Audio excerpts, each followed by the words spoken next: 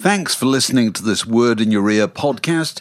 If you'd like to get early access to all our productions ad-free, priority booking for our live events, and to take part in our weekly quiz, go to patreon.com/wordinyourear for more details. Millions of people have lost weight with personalized plans from Noom. Like Evan, who can't stand salads and still lost 50 pounds. Salads generally for most people are the easy button, right? For me, that wasn't an option. I never really was a salad guy. That's just not who I am. But Noom worked for me. Get your personalized plan today at Noom.com. Real Noom user compensated to provide their story. In 4 weeks, the typical Noom user can expect to lose 1 to 2 pounds per week. Individual results may vary. Ryan Reynolds here from Mint Mobile. With the price of just about everything going up during inflation, we thought we'd bring our prices down. So to help us, we brought in a reverse auctioneer, which is apparently a thing. Mint Mobile Unlimited Premium Wireless. How to get 30, 30, bit to get 30, bit to get 20, 20, 20, bit to get 20, 20, bit to get 15, 15, 15, 15, just $15 a month? Sold! Give it a try at mintmobile.com/switch. $45 up front for 3 months plus taxes and fees. Promo rate for new customers for limited time. Unlimited more than 40 gigabytes per month. Slows full terms at mintmobile.com.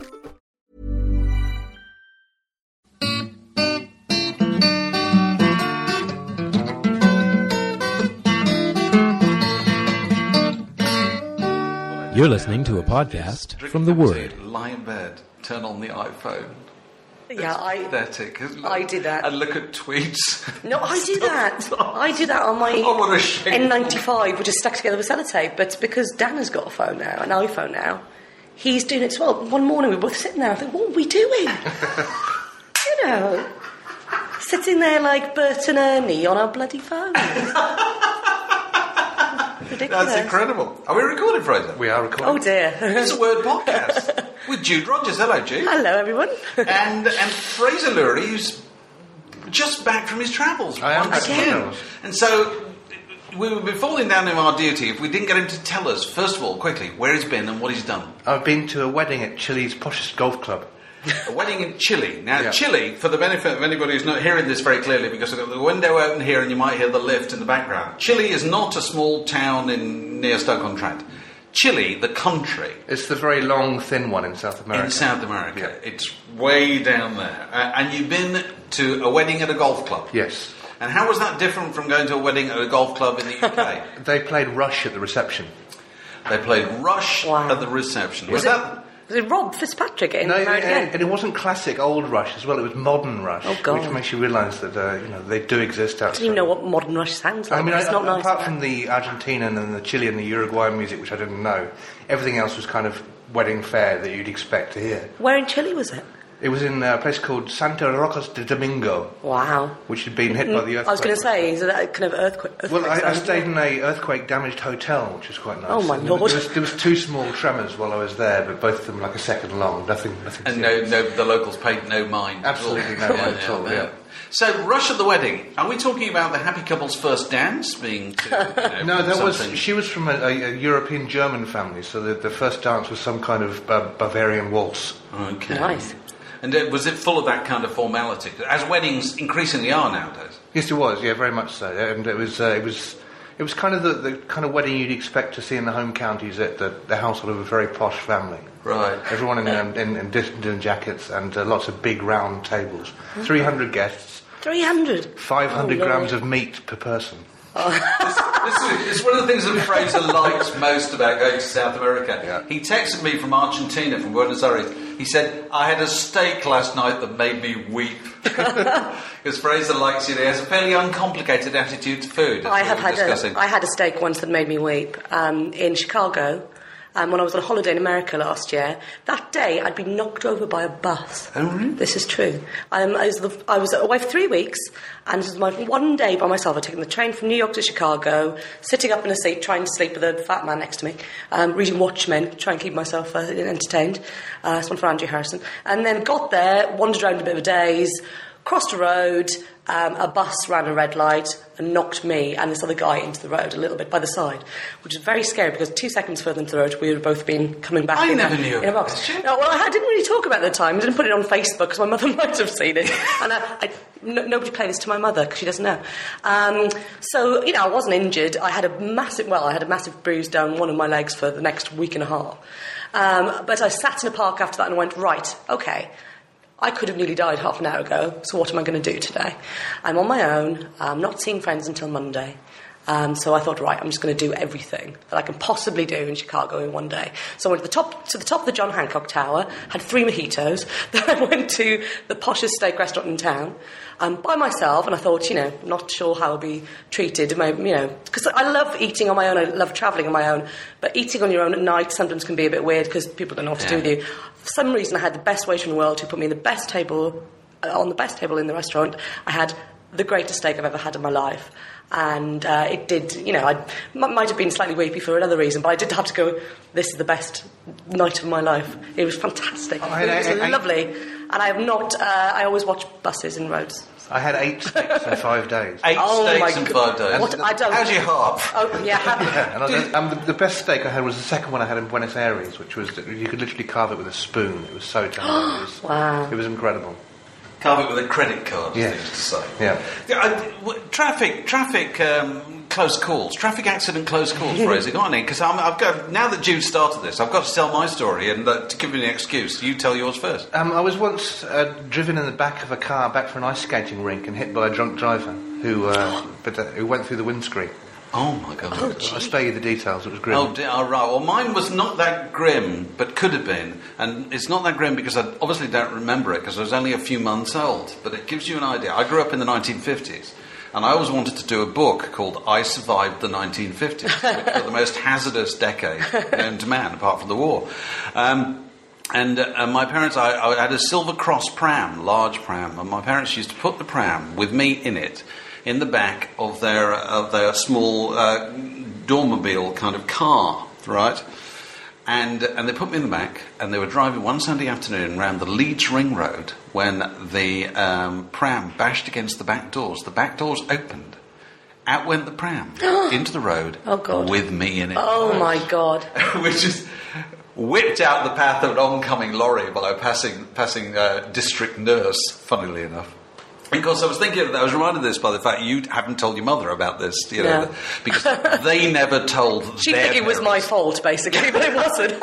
They never passed this on to their parents. No. Of course, I didn't know until I was about 20 years old. That sounds like that scene of Battleship Potemkin with a pram going down the steps. Or it sounds like something that might happen in Tom and Jerry or something. Yeah. You know, it's got a kind of comic, picturesque element to it. Anyway, so steaks, traffic accidents, weddings, Fraser's holidays.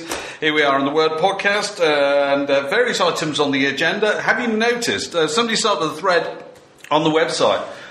Lenny Law, things I will never do again, which I thought was quite good actually.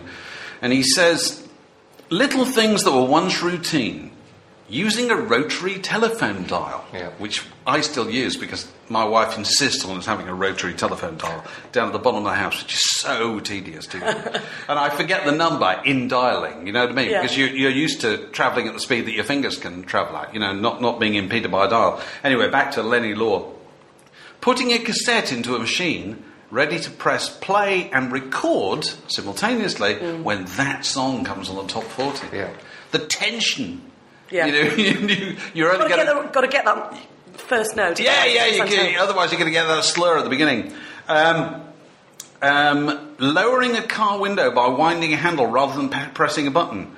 Tuning a radio to a station using a rotary dial. I think I did that myself quite recently. I have one that still uses that. And then sliding in a floppy disk and selecting Drive A. Do you remember that, Fraser? Yeah, I do. No one does that anymore. Buying a pair of 32-inch waist trousers, we'll pass over that one. And talking of things that people aren't going to do again, did you notice that Iggy Pop has announced that he's no longer going to stage dive? Oh, he's got a limp now, hasn't he? He walks with a limp. I wouldn't be surprised. I wouldn't be surprised. But he apparently stage dove. What's the past tense of dive? I don't know. That's true. Dive.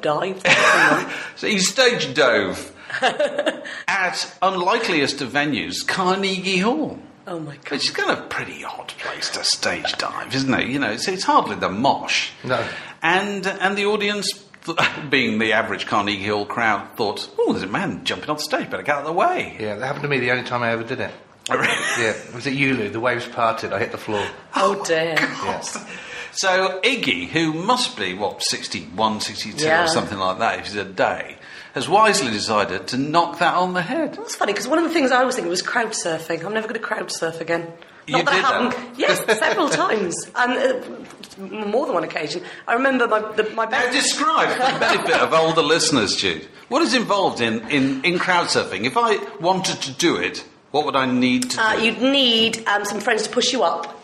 So you've got to be launched? Launched up into the air somehow, and then you just kind of flip your body back as if you're trying to do a Fosbury flop. And you sort of just get, hopefully, people will move you along. Actually, though, at festivals, you don't see people crowd surfing as much. The Reading Festival in 1996, I remember crowd surfing 3 times, doing Ash, which kind of dates me to being in my early 30s quite quickly.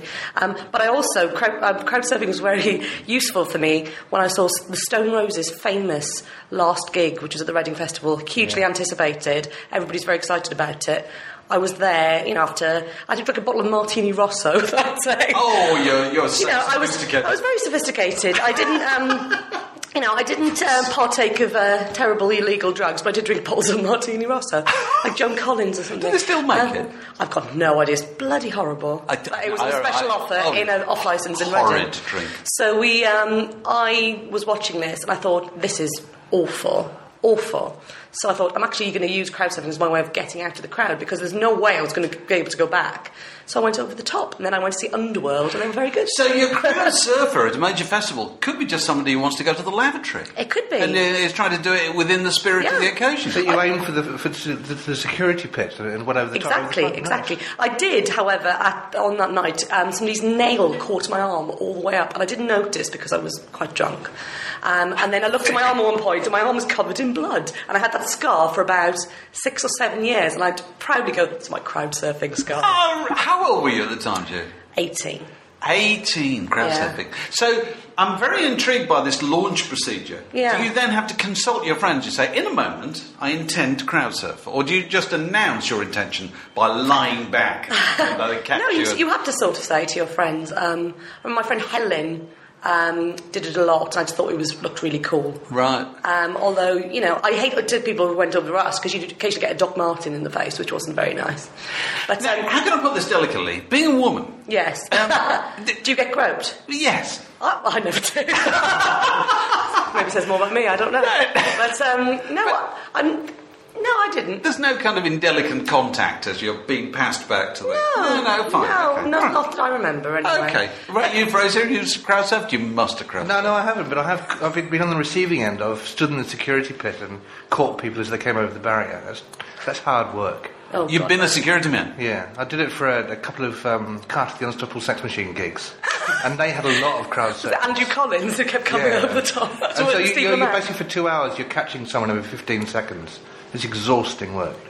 Every 15 seconds? Yeah, I worked it out. Yeah. So sorry, you're in a pit in front of the stage. So these people are crowd surfing towards the stage. Yeah, and you kind of... And their intention is to end up in the pit, because there's nowhere else to go, presumably. And there's a little step up that you put one leg on, and you kind of bring them down onto your knee and then slide them onto the floor and push them to the side of the stage. So are there correct procedures? Are you trained? There's no training involved. But, well, there blooming ought to be. Cause you kind of look around, you see what the other ones... Because what happens if a stage diver, sustains some kind of injury?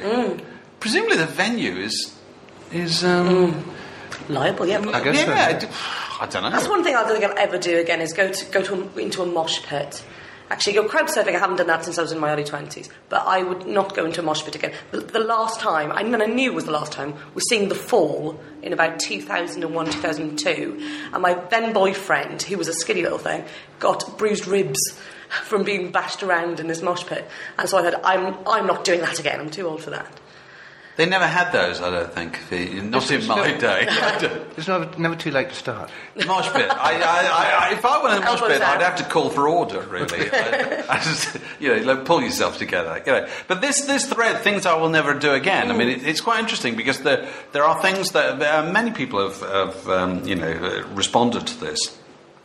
Some of them almost brought a tear to the eye, because they're about people feeling their age or whatever. And they're not all about that. Some of them are about technology that has made things redundant, or things where people have kind of come to their senses, It's quite interesting. There's like two different ways of looking at it. There's some people who are very indignant about, I'm not doing this again because it's terrible, or because I never want to listen to a Florence and the Machine single again, or something like that. And then the other thing is, but the other side of that is this intense regret. And the first thing I thought of was, I don't think I'll ever go to Glastonbury again. And that's because every time I've been, the magic has gone a little bit more. Really? Yeah. And you're a beginner at Glastonbury compared to Mark Ellen. I've been like 6 or 7 times. Okay, Mark Ellen's... Yeah, I know, but Mark always leaves on Sunday morning, so he doesn't have that last day where you're kind of like, oh God, I want to go home now. Well, that's the key learning of old age. Of being elder is you never regret leaving early anything. Ever. It's true. Anything. Yeah. If I go to awards functions or whatever, which you occasionally do, you go to somebody, you put on a dinner jacket, you end up at the Grosvenor House or whatever, I always book a cab to turn up at 11:10, and because I know I'm paying for it personally out of my pocket, I'm always there at 11:10, so I'm always home just about sober. Yeah. Whereas everybody else stays, I'll have a dance or whatever, and they leave at 3 o'clock in the morning having insulted somebody who might employ them at some point in the future with a headache that lasts for weeks, Yeah. So I'm sure Mark's, approach to Glastonbury is I think he's right. thing. He's right. You avoid the come down, don't you? Yeah, but I don't know, Mark is Mark Ellen. He's enthusiastic about everything, always, which is why we love him very much. My first Glastonbury, sounds like... my first Fisher-Price toy, doesn't it? I was 17, it was perfect. My friend Dan's mum took 8 of us in a big old van. She was the local district nurse, so she was seen as kind of being very reliable. Absolutely. Was she in a uniform? No, but she was the person who kept us awake on the first night, giggling at 3 o'clock in the morning because her friend Kay had made some cakes that had something in it that shouldn't be there. I thought it was the most shocking thing ever. But it was a sunny weekend, it was perfect. Pulp played this very famous set, and... I was just 17 wide going, this world is amazing. But a lot of those the comments in that thread seem to be about those experiences that you'll never quite recapture. But I'm of the mind with certain things, like you should never say never. Somebody said that as well in that thread, actually, because I've always said, when say a pop star comes along, when Lady Gaga came along, I was like, she's terrible, and everybody's saying, oh, she's awful. I know a year later, I think she's fantastic. She's a larger-life pop star. She's completely bonkers. She's weird. She's strange, and this is a good thing for pop. So never make comments in the Majesty's Prize which you're going to regret. Oh no, I think that's true. But it's quite interesting you should say this about Glastonbury because it draws attention to the fact that so many of the kind of the pop music experiences have ended up being kind of nostalgic because they're repeated far longer than people ever expected them to be. Yeah. And so. People go to see things that they've been to see or they've attended probably 20, 30 years before. And it can never be like it was before. That's no reflection on the event. It just can't be like that for you anymore. Yeah, the first time I went to Reading was 1983, and I had an awful time. I burnt my tent down. I slept on purpose? No, it was an accident. I slept in a ditch with newspaper inside my shirt because I was so cold. And it gets cold at Reading at night. I'd run out of money on the first night and spent the next 3 days drinking soup at the Salvation Army. I had a terrible time, but it was the best Reading ever. I look back at it with real fondness. And I stopped going after I'd been to 19 Readings, and I thought, 20 is too much, and I still haven't got back to the joy I had at that first one. Yeah, so you're better off with all these things getting a fresh experience rather than seeking to repeat an old one. So and I get there's so much from people, and you read it, you get emails from people, or you see it on Twitter or whatever. I went to see so-and-so last night, or I went to see 30 years, brings back all the memories. I don't know if it does, you know what I mean? You'd be better off going and trying to see something you've never seen before, or go to a kind of experience you hadn't been to before. I do think sometimes you can go and see a band that you really loved with a completely new approach to them. Like, I'm going to see Suede tonight at the Royal Albert Hall, and I saw Suede, back in the day, when I was younger, and it's kind of funny because Suede were thought of like in the mid-90s. By the mid-90s, as a bit naff, really, and I always quite liked them. And I'm going tonight with people. I'm going with Andrew Harrison and several other people, and Brett Anderson has learned to sing, which is good, so that'll be different. Also, it hasn't got Bernard Butler, the classic Suede guitarist, playing there, so that it will be different. And I know people who went to see them on the weekend and said it's like seeing a slightly different band, so the experience has changed a bit. But I do get a bit, worried about going to so many revival concerts or nostalgia concerts. And what's really interesting is in independent music, there's festivals like All Tomorrow's Parties, which pretend that they're very different and very alternative, and they're just peddling the same kind of nostalgia. It's like seeing a band you loved in 1992 again. Well, it's now a fact of music life, isn't it? Yeah. It's no longer an occasion when bands reform. It's an occasion when they don't, isn't it? Everybody's going on forever, absolutely all the time. The number of groups who haven't reformed, you could count on the fingers of one hand. There was a piece in Word about 3 years ago about the bands who will never reform, and I remember the top of that list were the Specials and Blur, and the Smiths, obviously, which I think that if there's one band that's not going to reform, it'll happen. You reckon? Well, the straws in the wind, actually, that Rob Fitzpatrick spoke to Paul Weller recently. And, oh, really? And Paul Weller has, on his new album, has got a couple of tracks that Bruce Foxton plays on. Oh, really? Oh. And, of the bass player of The Jam, and, there was Great Bad Blood, and, cool. it's a classic and very sad case, actually, that Bruce Foxton's wife very sadly died recently, and so that's the kind of thing that makes people pick up the phone. Yeah. It just does. And so, people can fall out with each other when they're 29, they can go to court with each other when they're 37, but when they're in their 50s, life's different. Life's too short. Life's too short. Yeah. They start to feel. Yeah, it's quite interesting, actually. Life's too short. They accelerate whatever it is that they're going to do. Yeah. They do it quickly, what I mean? I was reading this about Clive James recently. Where was I reading this? About contrast between Clive James and Martin Amis. Martin Amis is very bad-tempered in his 50s. Clive James is 70 and in a terribly good temper because he's just thinking, get on with it. Yeah. I may not be the familiar TV superstar that I once was, but I do what I do, and I get up and I work every day, and that's a blessing in itself. And I'm sure... Now, the Smiths are obviously the most, there's been more bad blood with the Smiths than just about anybody else, but... And they need to resolve some legal things, I think, before they get back together anyway. Yeah, but, name me a band who, with a long history who don't have similar kind of, legal issues. ABBA will ever get back together? Sorry? ABBA. No, because, what's her face? Blonde woman, Agnetha? Agnetha or Anna Fraser. She's terrified of flying, isn't she? She won't leave Sweden. Okay. And fair enough. Why should she make herself unhappy?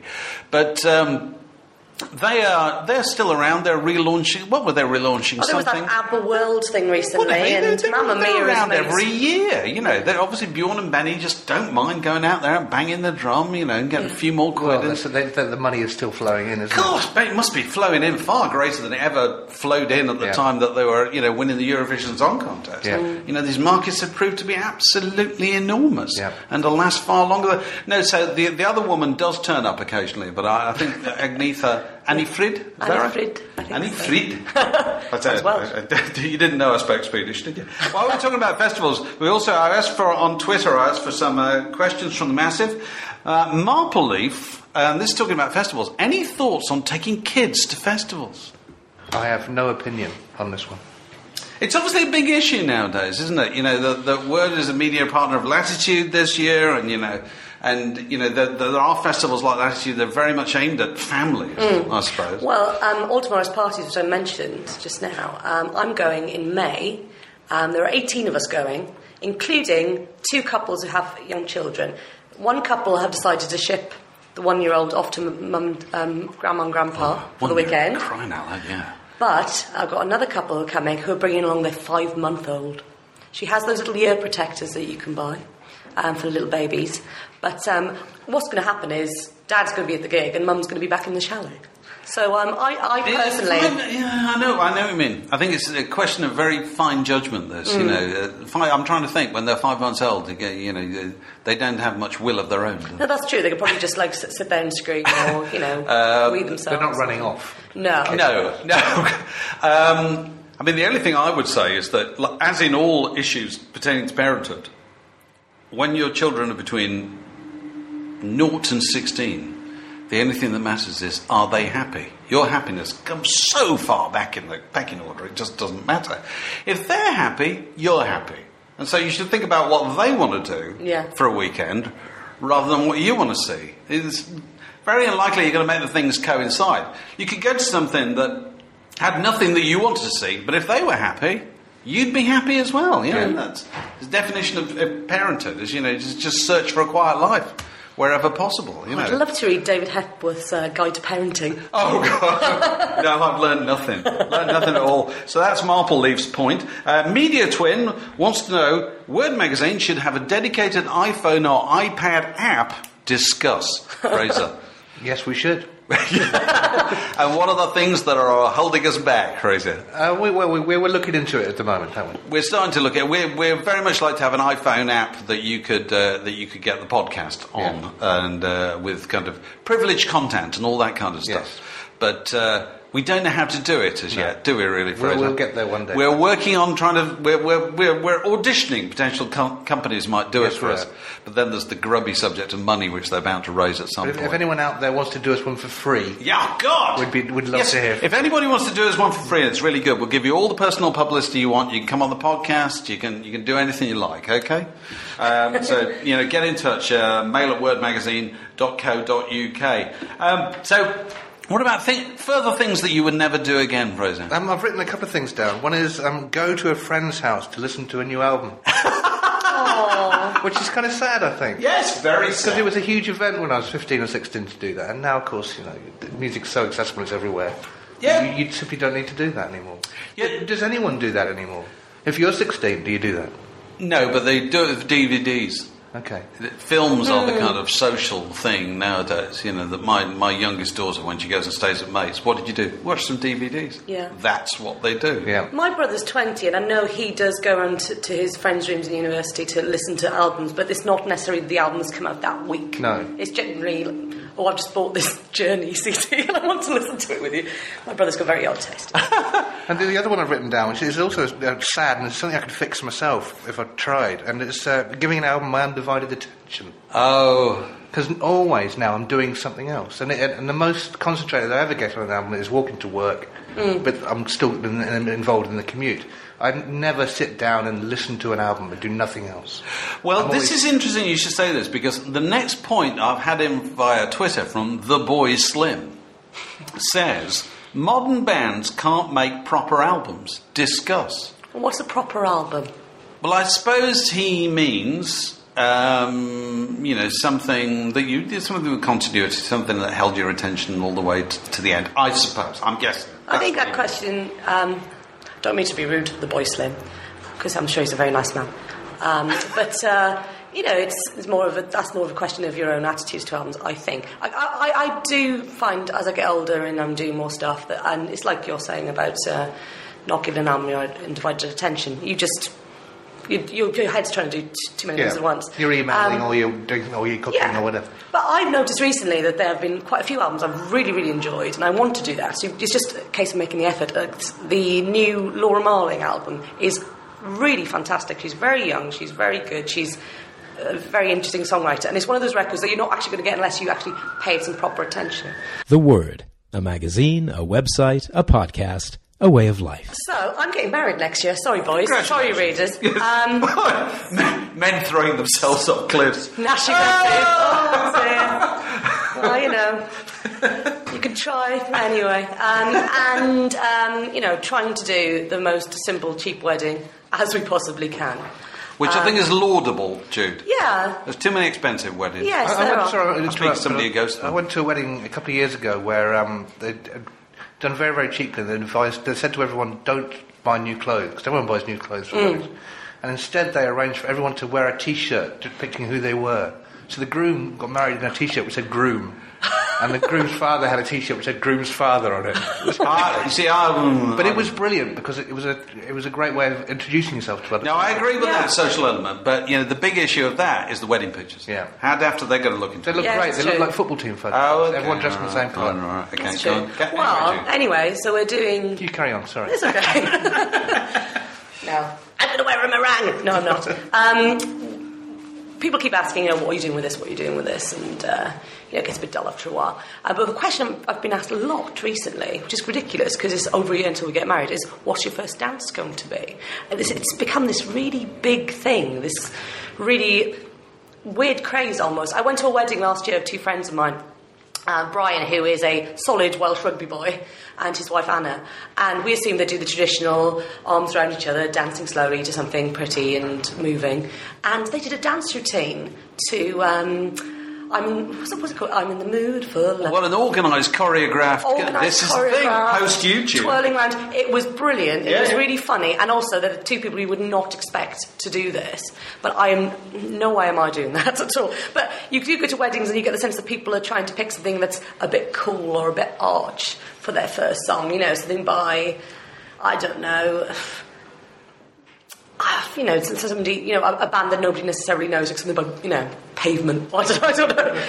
Where it's a funny one because I think it would be quite fun doing something like that. I think we both do. Having a first dance, but because I do like the fact we've moved on from just like uncomfortably shuffling and going, God, when is this going to be over? But the dancing phenomenon is obviously strictly comes dancing or whatever. I think the way this has changed, it strikes me, is that weddings used to be done when I got married years ago. You had a formal wedding, sort of to please your parents. Yeah. Nowadays, people don't do it for the parents; they do it for their friends. Yeah. It's a social event involving lots of their friends. Very often come, as you did, Fraser. You went to Chile. 30 years ago, nobody would have gone to Chile for a wedding. They would have said, sorry, I'll send you a present. I can't come. Nowadays, that's what it's for. It's for their mates. And so, consequently, you get lots of elements in it that are kind of designed to impress people's mates. Which I don't think is always a good idea, actually. Your wedding's for you. And your kids in years to come. I'm not sure I'd want a YouTube wedding. No, yes. It's definitely the new phenomenon. But anyway, back to this issue that modern bands can't make proper albums. Yeah. I don't think there's anything to do with the bands. I think it's to do with our attention span. Yeah, I agree with you. Because we don't listen to albums. Well, except when it occasionally... I sometimes find myself listening to something, and it happens very often, first thing in the morning. I work very early, first thing in the morning, at home, and particularly on summer mornings, put something on. And I suddenly realise after a while, I'm really with this. I'm with this piece of music. This moment has happened. It hasn't happened because I've tried to force myself to it. It's just occurred. And that's a beautiful, wonderful experience. Yeah. And probably won't be repeated. But it'll happen occasionally.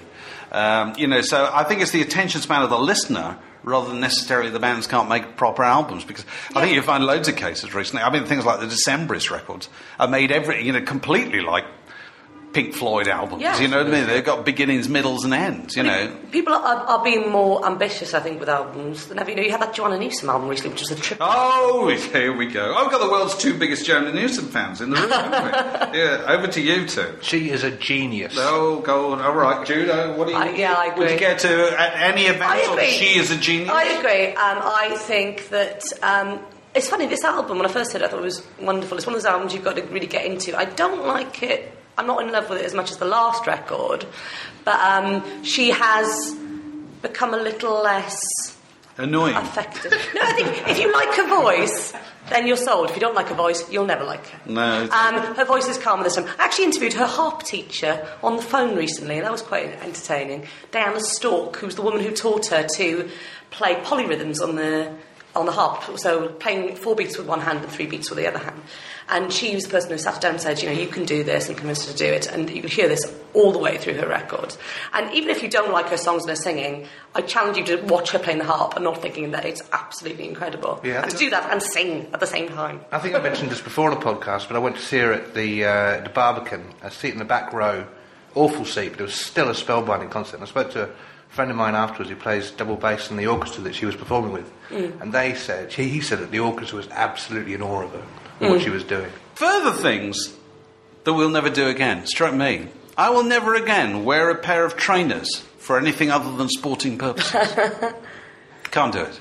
See, I'd look ridiculous. As someone who's never worn anything but trainers. I know. You see, there's a huge clothing sartorial age division in the office between people who wear T-shirts, who are generally younger, and people who wear shirts and sweaters, who are generally older, like me and Mark Ellen. Well, you remember when I worked in the Word office with Rob Fitzpatrick, and when Rob turned 40, he came into the office and said, "Right, I am not wearing T-shirts." Oh, really? I didn't know that. And he started wearing shirts.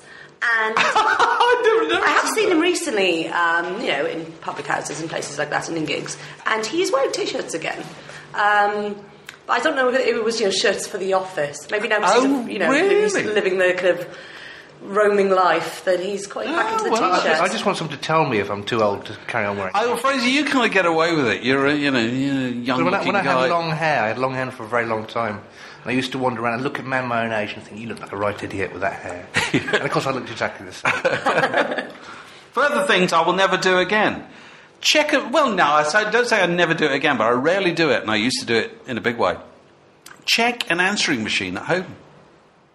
We've got one at home. And I only look at it like once every 2 weeks, and there's a load of stacked up messages on it. Because your natural assumption nowadays is if people want to get you, they'll get you. Yeah. I check my answering machine to see who's left a message for someone else who doesn't live there, because I get a lot of wrong numbers. Yeah.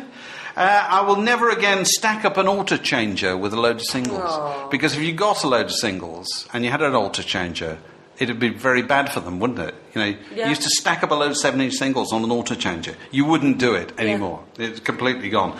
And I will never again sit in a record company office to listen to a new record. Just won't do it. That's partly choice, isn't it? But it's just stupid. It's just absolutely... It always was stupid. Yeah. But it kind of was just about justifiable in the days when records were sort of really rare. See, I've only done this once, ever, and that was for Dizzy Rascal's last album. I was intrigued. I wanted to write something about him, because I think he's a really great pop star, and a really interesting pop star, because when he started out, he was incredibly cool and came from the underground and won the Mercury Prize. Then he became a pop star, which is kind of the wrong way to go about it, really. He could have built his way up to being mainstream. And a little bit kind of cartoonish as well. Yes, exactly. But I like him very much. And his the office was in this very odd place in Forest Hill in South London, in an old garage which had been done up amazingly with red walls and various things, and Dizzy's kind of gold lame jacket on the wall. He must be tiny because they look like little Kendall jackets. And there was a framed letter from Prince Charles in the toilet, which I liked. But I just wanted to see what this world was that Dizzy Rascal operated in this strangely suburban place in South London, really. That's why I went. It was, I would have happily waited to hear the record. But normally, when they play your records in record company offices, they play them at deafening volume. Yeah. Because they think you'll be impressed by the sheer noise of them. So you won't be able to have a conversation or anything while they're going on. But I will never do that again. Twitter. David Hepworth will never tweet again. No, listen, Twitter is an extraordinary, bizarre thing. You don't tweet, do you, Fraser, really? You've kind of given up. Yeah. Jude does, I do. It's an odd thing, isn't it, Jude? It is an odd thing. I've actually started making friends through it now, which is a bit worrying. Because somebody wanted... John Ellen wanted to know what bands or music-related people are worth following on Twitter. Oh, that's a good question. Tell you who was really good is Tracy Thorn. I follow Tracy Thorn as well. Brilliant. And very funny. Give me your theory as to why Tracy Thorn's really good. I follow her as well. My theory? Yeah. Well, because everybody expects that Tracy Thorn will be, down in the dumps and a bit grumpy. But she's actually incredibly funny and sharp and doesn't, hide from having a bit of a debate about something with people. I love it because she's not talking about a musical career. No. She's talking about, kids and, all the sort of going to the school play or whatever. And it's all that... people have a go at Twitter because they say, who's interested in the domestic details of other people's lives? Well... Lots of people are, yeah. Oddly enough. More interested in that than their great theory about what they think about this or that, It's the prosaic stuff that makes it work, And And I'm amazed at how gripping I find Tracy Thorne's Twitter feed. You're talking about mums at the school gates and things like that. Yeah, all that sort of stuff. You think, oh yeah, Tracy Thorne, school gate. You know, that's it's intriguing to follow these people's lives when they go through they've gone through the normal pop star phase and they're middle-aged and doing the things that people do in middle age. I don't follow a lot of pop stars as a rule, though, because a lot of people are just ridiculous. I do follow Slash from Guns N' Roses. Well, do you think he does it himself? He's quite... Well, I think so, because it's a bit kind of half-assed and all over the place and funny. Is it spelled wrong? Badly spelled, yeah. That's how to tell it's real. But I've read a few pieces about him recently. He's a big supporter of gay marriage rights in America, and I read this really good piece about that. And he is obviously an opinionated and interesting guy. So I follow him, but as a rule, I don't want to read about what somebody's been doing in the studio, really, because it's not very interesting. No. So anyway, there's a Word Magazine Twitter feed, and which you're more than welcome to join.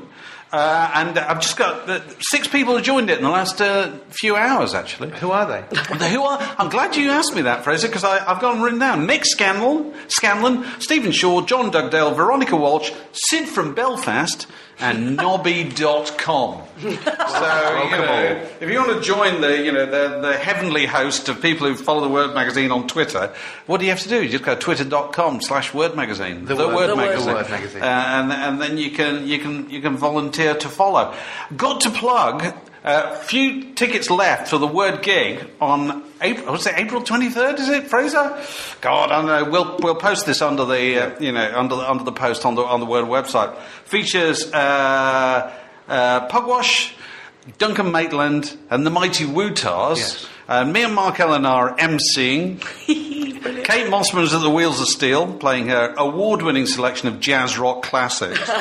So if you want to hear the whole of John Heisman's Colosseum Valentine Suite, make a point of being there. What a girl Kate is. So a few tickets still available for that. Anything anybody's learned this week? Anything anybody wants to get off their chest? What have I learned this week? Oh God, I don't know if I've learned anything this week, actually. I need a bit of preparation. What have I learned?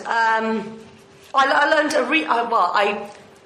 I learned that Joan Jett is incredible. I interviewed her on the phone, and she was absolutely brilliant. And she had this big rant, which I've got saved onto my dictaphone, which I just want to play forever, every morning, which is about how when her and the Runaways started, lots of people were saying that they couldn't play guitar. They weren't allowed to play guitar. And she had this big rant about how I sit next to girls in school who play Bach and Beethoven on the violin. Don't tell me I can't play the guitar. And she was very sweet, actually. Right. Very sweet and very lovely. But if you brought, any little issue like that came up, she would just kind of go, if people say that to me, then it's war. Right. Like but and then she would just talk about, going to the shops and stuff. So Joan Jett is lovely, and I want to go and have a glass of wine with her. That's Fraser, you learnt anything in Chile? You always come back with some nugget. The floor at Madrid airport is not a nice place to sleep. See, Fraser's connection in Madrid didn't work out too well, did it? Compared to most airport terminal floors, which are immensely comfortable, aren't they? Yeah. Whereas this one's made out of cold marble. Oh, good God. Not comfortable. God. You wouldn't want that. And so... what have you learned, Dave? What have I learnt? Don't cut yourself while shaving, just prior to doing the podcast. Nothing further to say. Over and out. This podcast was brought to you by The Word. Details at wordmagazine.co.uk.